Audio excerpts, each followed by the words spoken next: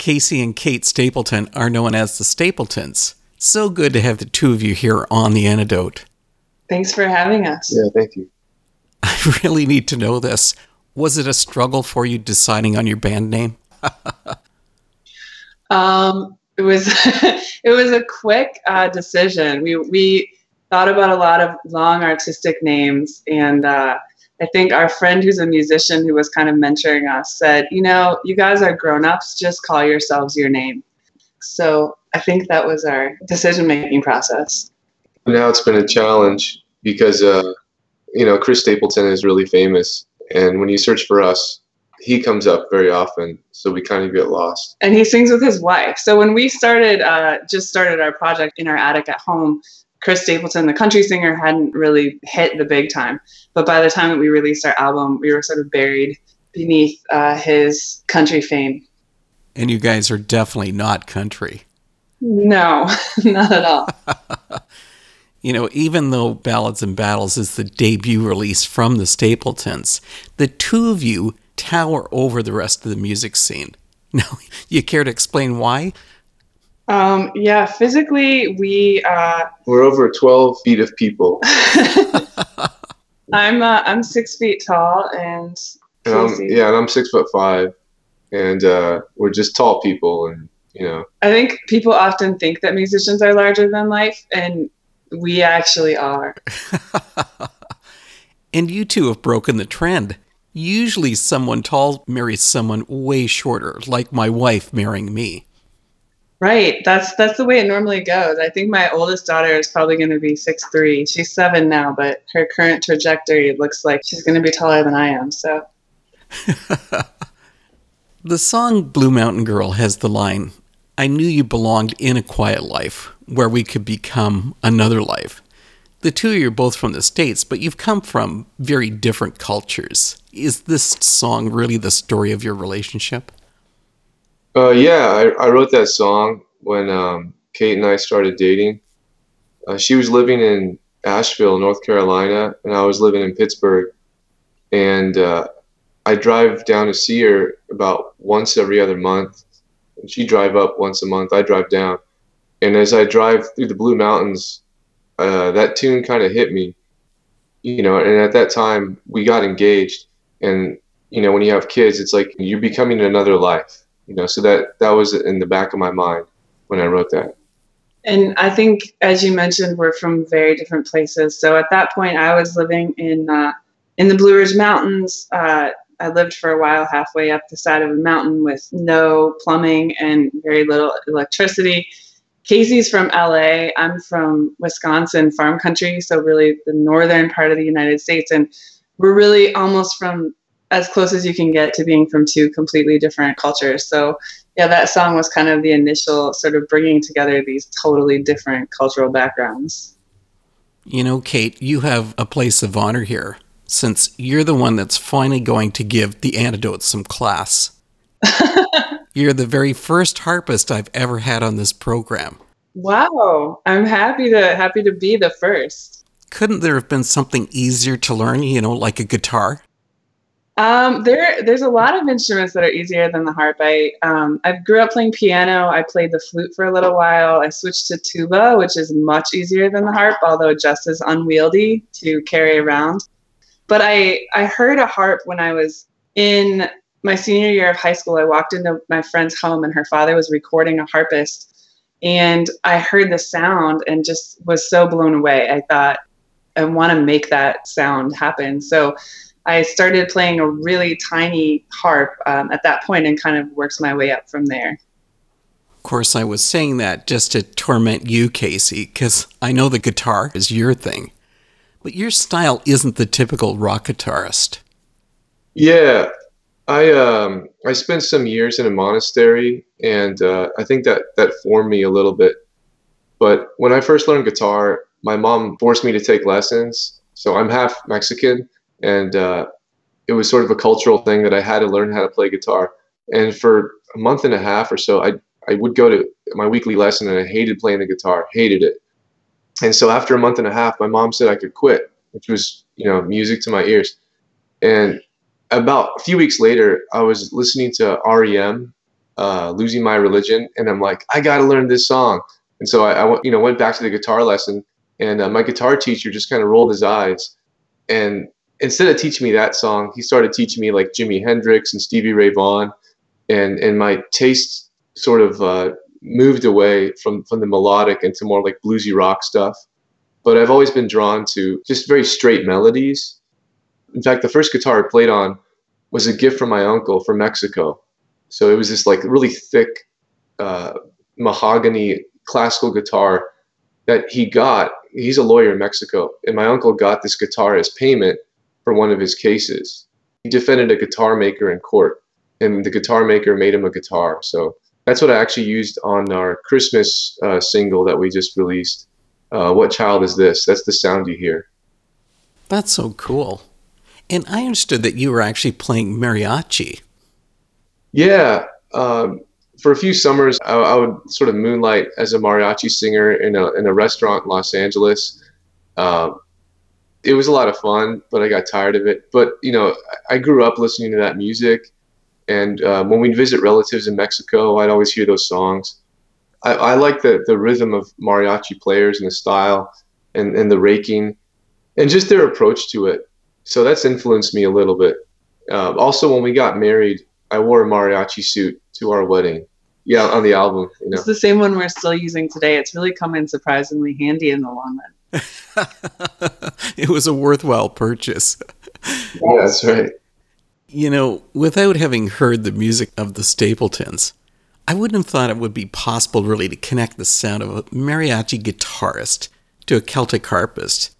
But those styles don't really come up too often on your album Ballads and Battles. How would you describe your sound? I mean, yeah, that sound hasn't come up yet. It will. Like, we're writing some new songs that really have that sound. But I would say Ballads and Battles has more of a historical, very earthy feel. It's very straightforward. The storytelling is at the forefront. Yeah, I think we're still working to define our sound, or maybe we're defining a sound that people will refer back to. It's unusual to hear the approach to the guitar and the harp that we've taken, because as far as we've been able to find so far, it's just not being done. You hear duos doing guitar and harp music with a very straightforward Celtic approach. That's pretty common. There's a lot of classical guitarists and harpists who work together and do really straightforward classical guitar and harp. There's some jazz combinations, but we're pulling in, little pieces of kind of almost medieval sounding pieces. Casey brings a ton of blues, and he's actually arranging a lot of the harp pieces on Ballads and Battles, which I think is what gives us part of the really unique sound, which is that you have someone who's fundamentally a blues guitarist arranging for harp, which is something that I've never heard before as a harpist. So I think we're defining a new sound. So if you have any way to describe it, we'd appreciate that. I'd want to crush you guys here, but it's not too likely that you're going to be finding the Stapletons music on Top 40 radio. Right. Are the fans of your music hunting for something different? I think that people respond to beautiful music, and you don't often find beautiful music on Top 40 radio. That you find really, perfectly crafted pop music, and Top 40 especially has gone in such a processed, commercialized direction that people are really struck by the difference in the music that we're making. So we've had a tremendous response from people as far as listening to music that really hits them in a real way. So I think that that's one of the things that people have appreciated. Casey, what do you think? No, I think that's well said. I think our music's not for everybody, and it's a little bit more mellow and kind of folky. We don't have aspirations to make it on like the pop, top 40 hits or anything like that. But we just want to make beautiful music and get it out there and hope it inspires people. Then the music that you're creating as a Stapletons, it's really just done for you personally. No, I think we definitely want to keep performing it. We want to keep expanding what we're doing with it. When we say that we're not interested in top 40 performances, we've had a really great response to live concerts. We did a tour last summer with our kids, which actually went really well. We did a lot of house concerts. We did some outdoor concerts. Our music demands that people sit down and listen to it. These days, I think people will get on their headphones, are going through life with headphones on, and music creates the soundtrack to your life in a lot of ways. But our music, it demands people to take a moment to listen to it. We really enjoy connecting with audiences, and our music does well in almost a more theatrical setting because we're doing more storytelling with it. People are sitting down. I think there's a huge amount of people who would enjoy listening to this music, and we're working to connect with them as much as we can. And when we play live, like Kate said, it demands a certain attention. When we play live, Kate will tell stories between the songs, which, explain, how we wrote them, the background of the music. That's really part of the show too, the storytelling, which you don't really get on the album, but playing live, that's what you'll hear. I would have said the complete opposite. I would have said yes, that all the songs are stories, which makes it so captivating. Right. And I grew up listening to a ton of folk radio and sort of classic folk music. And a lot of that, because I'm from Wisconsin, which is a border other than the massive lake in between Wisconsin and Canada, a lot of the music I grew up listening to was Canadian music. And I think Canadian listeners really appreciate storytelling more than Americans, possibly because so many of these great storytelling songs that I grew up with were Canadian writers. And so I think, I was inspired by that sense of not being afraid to tell stories that demand the listener to listen and enjoy them. And also, Appalachian storytelling is the same way that there are these long storytelling ballads that came over from the Celtic region. So I have a huge background in storytelling that I think came out a lot when we were writing the album. And that's why the kids love you at bedtime. They do, although the songs on our album are too sad for some of our kids. My 7-year-old refuses to listen to most of the songs. Yeah, they'll cover their ears. Yeah, there's line of, when your brother's dying, it's just the ballad of the Arsenal Girls. So they're not at the stage where they're appreciating gory songs. A couple of the songs, like the younger kids like them, but some of them are like, this song is too scary for me. Yeah, they're pretty grave. But we do have other songs we play that aren't as grave. But on that particular album, there's a certain darkness to it, Right. So our plans for our Christmas album next year will be much more cheerful. I really don't know how the two of you do this. So you've got kids, you've probably got jobs, you've got your marriage, you've got your family life. Where do you find the time to create music?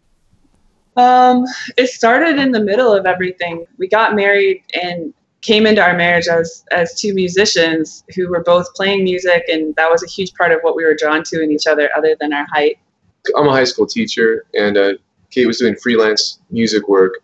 Yeah, I do several different writing and music jobs, but we both quit playing for a significant period of time, especially Casey. I mean, when we were engaged, he was sleeping with his guitar every night. I mean, he was so passionate about music. And then we got married, we had kids, and he just put his guitar away and completely stopped.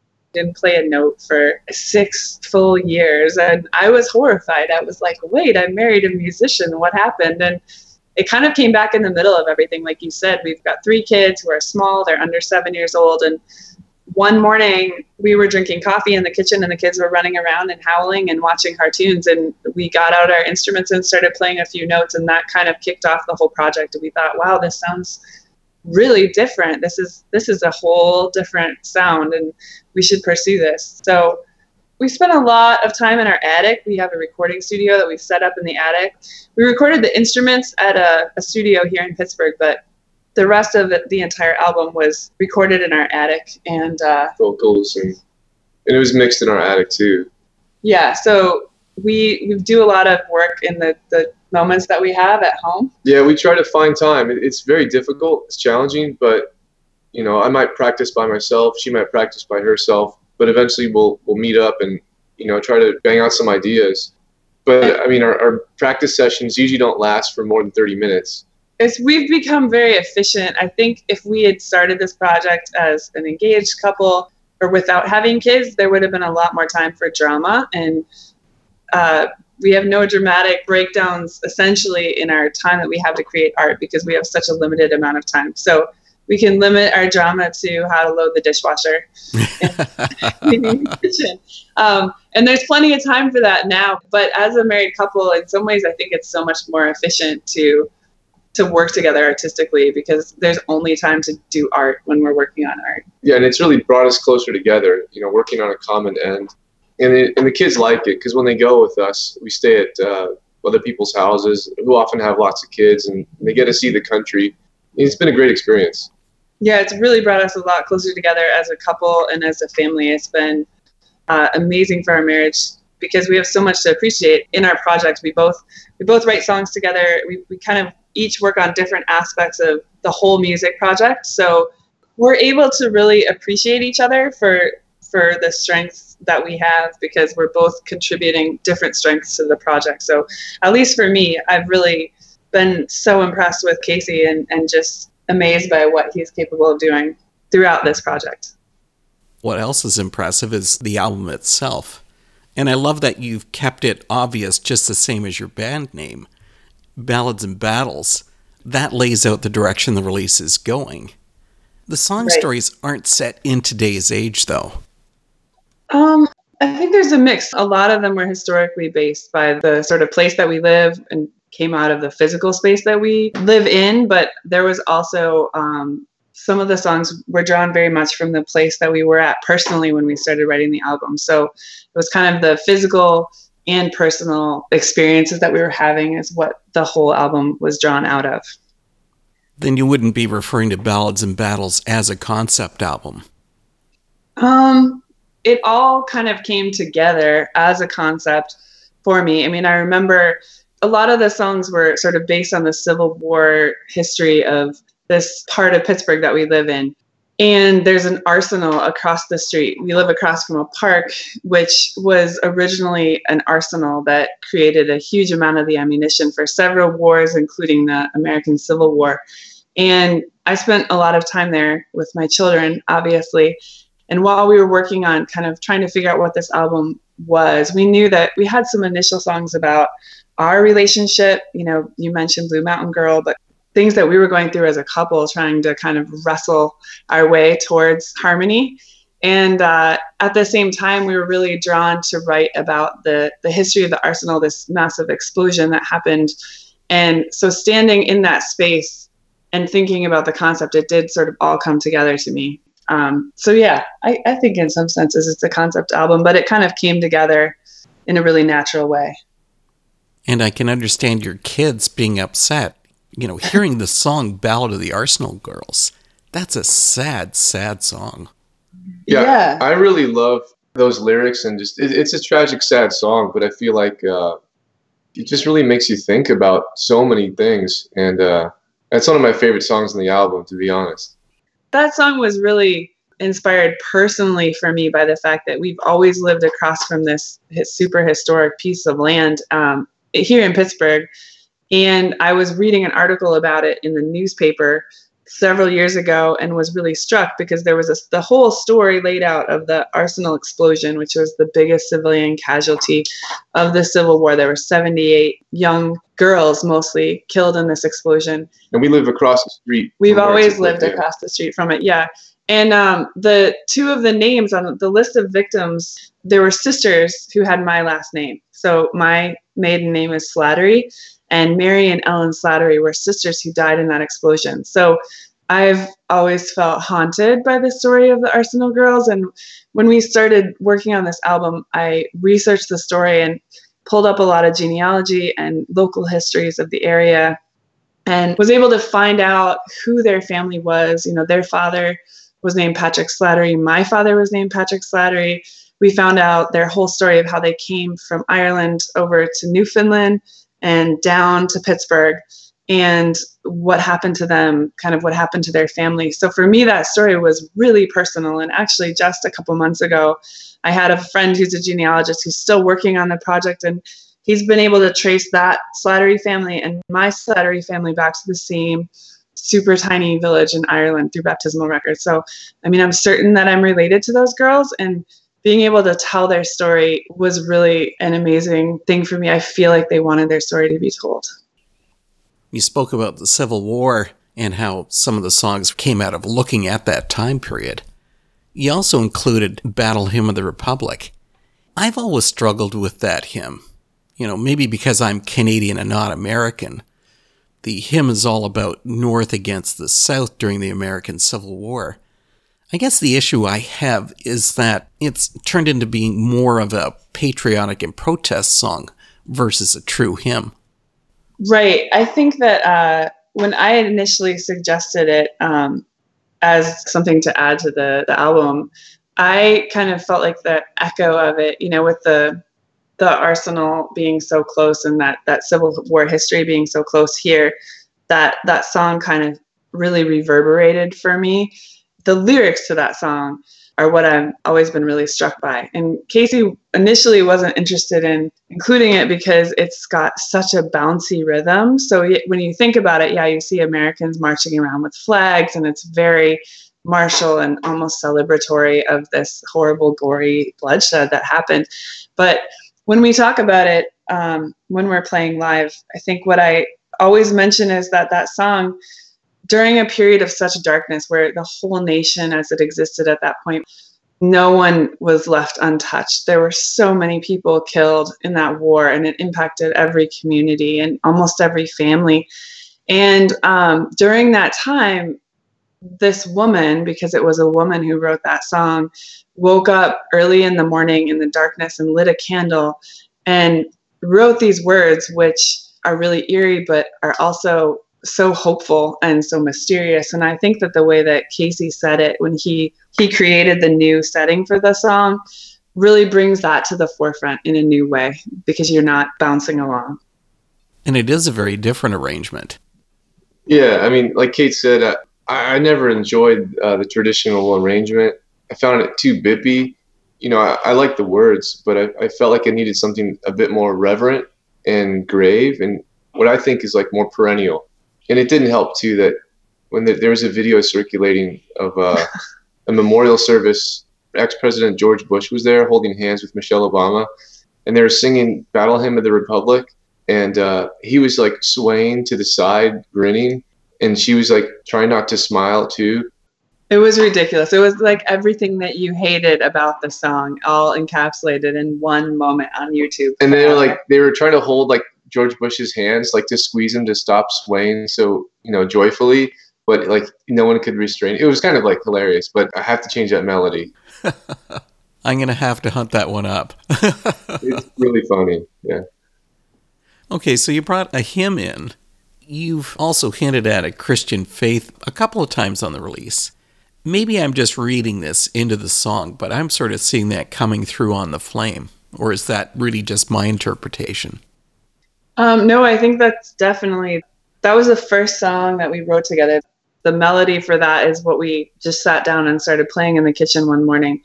And in many ways, that song was really about our marriage, about our kind of struggle to be in harmony and, getting married as two strong personalities, just trying to figure out how to be yoked together. And that was what that song was about. But at the same time, it was half written, and I was working on it. Casey was working on it.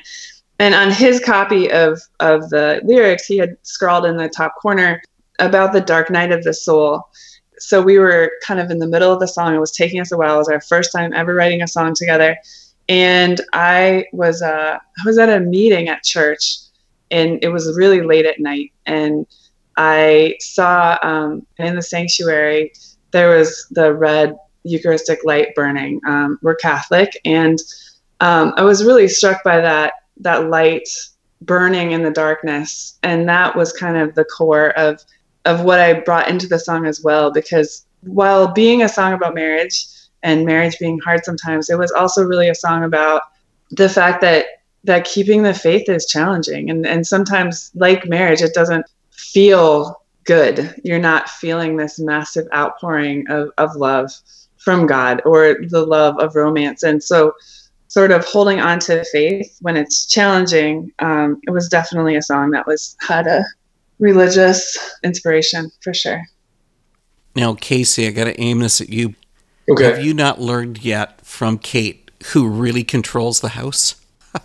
Yeah, He has not learned. I have No, not learned, he definitely has not. but I am still learning.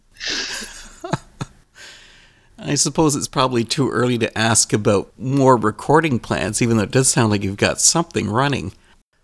I've got an idea for you. Instead of basing the new album on the past, why don't you guys just go with like a space epic theme? Well, that would bring us right to Star Sailor, which Casey, that was his song, and he kind of went into outer space, which I was surprised by. Yeah, no, I mean we have plans for, I guess you would call them like different themes, like EPs or even full albums. Like besides the Christmas one, we're doing a Western one next year with guitar and harp. Like we're taking a lot of like old Wild West songs and updating the melodies and the arrangements. Uh, we're going to be recording a Chinese song and releasing it in February for the new Chinese New Year. We have a Chinese teacher living with us in our house because it's not crazy enough just our three children. So last year and this year as well, we've had Chinese teachers living with us. So yeah, it's this Chinese. Yeah, it's called Tibetan Plateau. Basically, it's from Tibet, but it's a really popular song in China, and it's all about like the Tibetan Plateau. So I heard it, and I'm like, this is a really beautiful song. Let's cover it, just as a fun thing. But we're not going to release a full Chinese album probably ever. Right, definitely yeah, that's not our. But I mean, one of the things that we did while we were working on Ballads and Battles was really slowly build up the ability to record at home because, like you mentioned, we have a lot of kids. We don't have a lot of time. We're both working. So we have rudimentary but ample things that allow us. We have a basic recording studio in the attic now, and Casey's really worked hard to. He wasn't planning on mixing the album, the last one that we did, but he ended up mixing Ballads and Battles, and so we can now do all of our own recording, all of our instruments, all of our vocals, all of our mixing at home. So the only thing that we have to take out is mastering. So it's becoming more and more affordable and possible for us to kind of work on these different projects and create different projects to put out there. Well, it's going to be great to be able to hear some of the new stuff, and that Tibetan Chinese song sounds really interesting. Yeah, I hope so. Kate and Casey, thanks so much for coming and speaking with The Antidote. This has been fun. Thank you so much for having us. Yeah, thank you.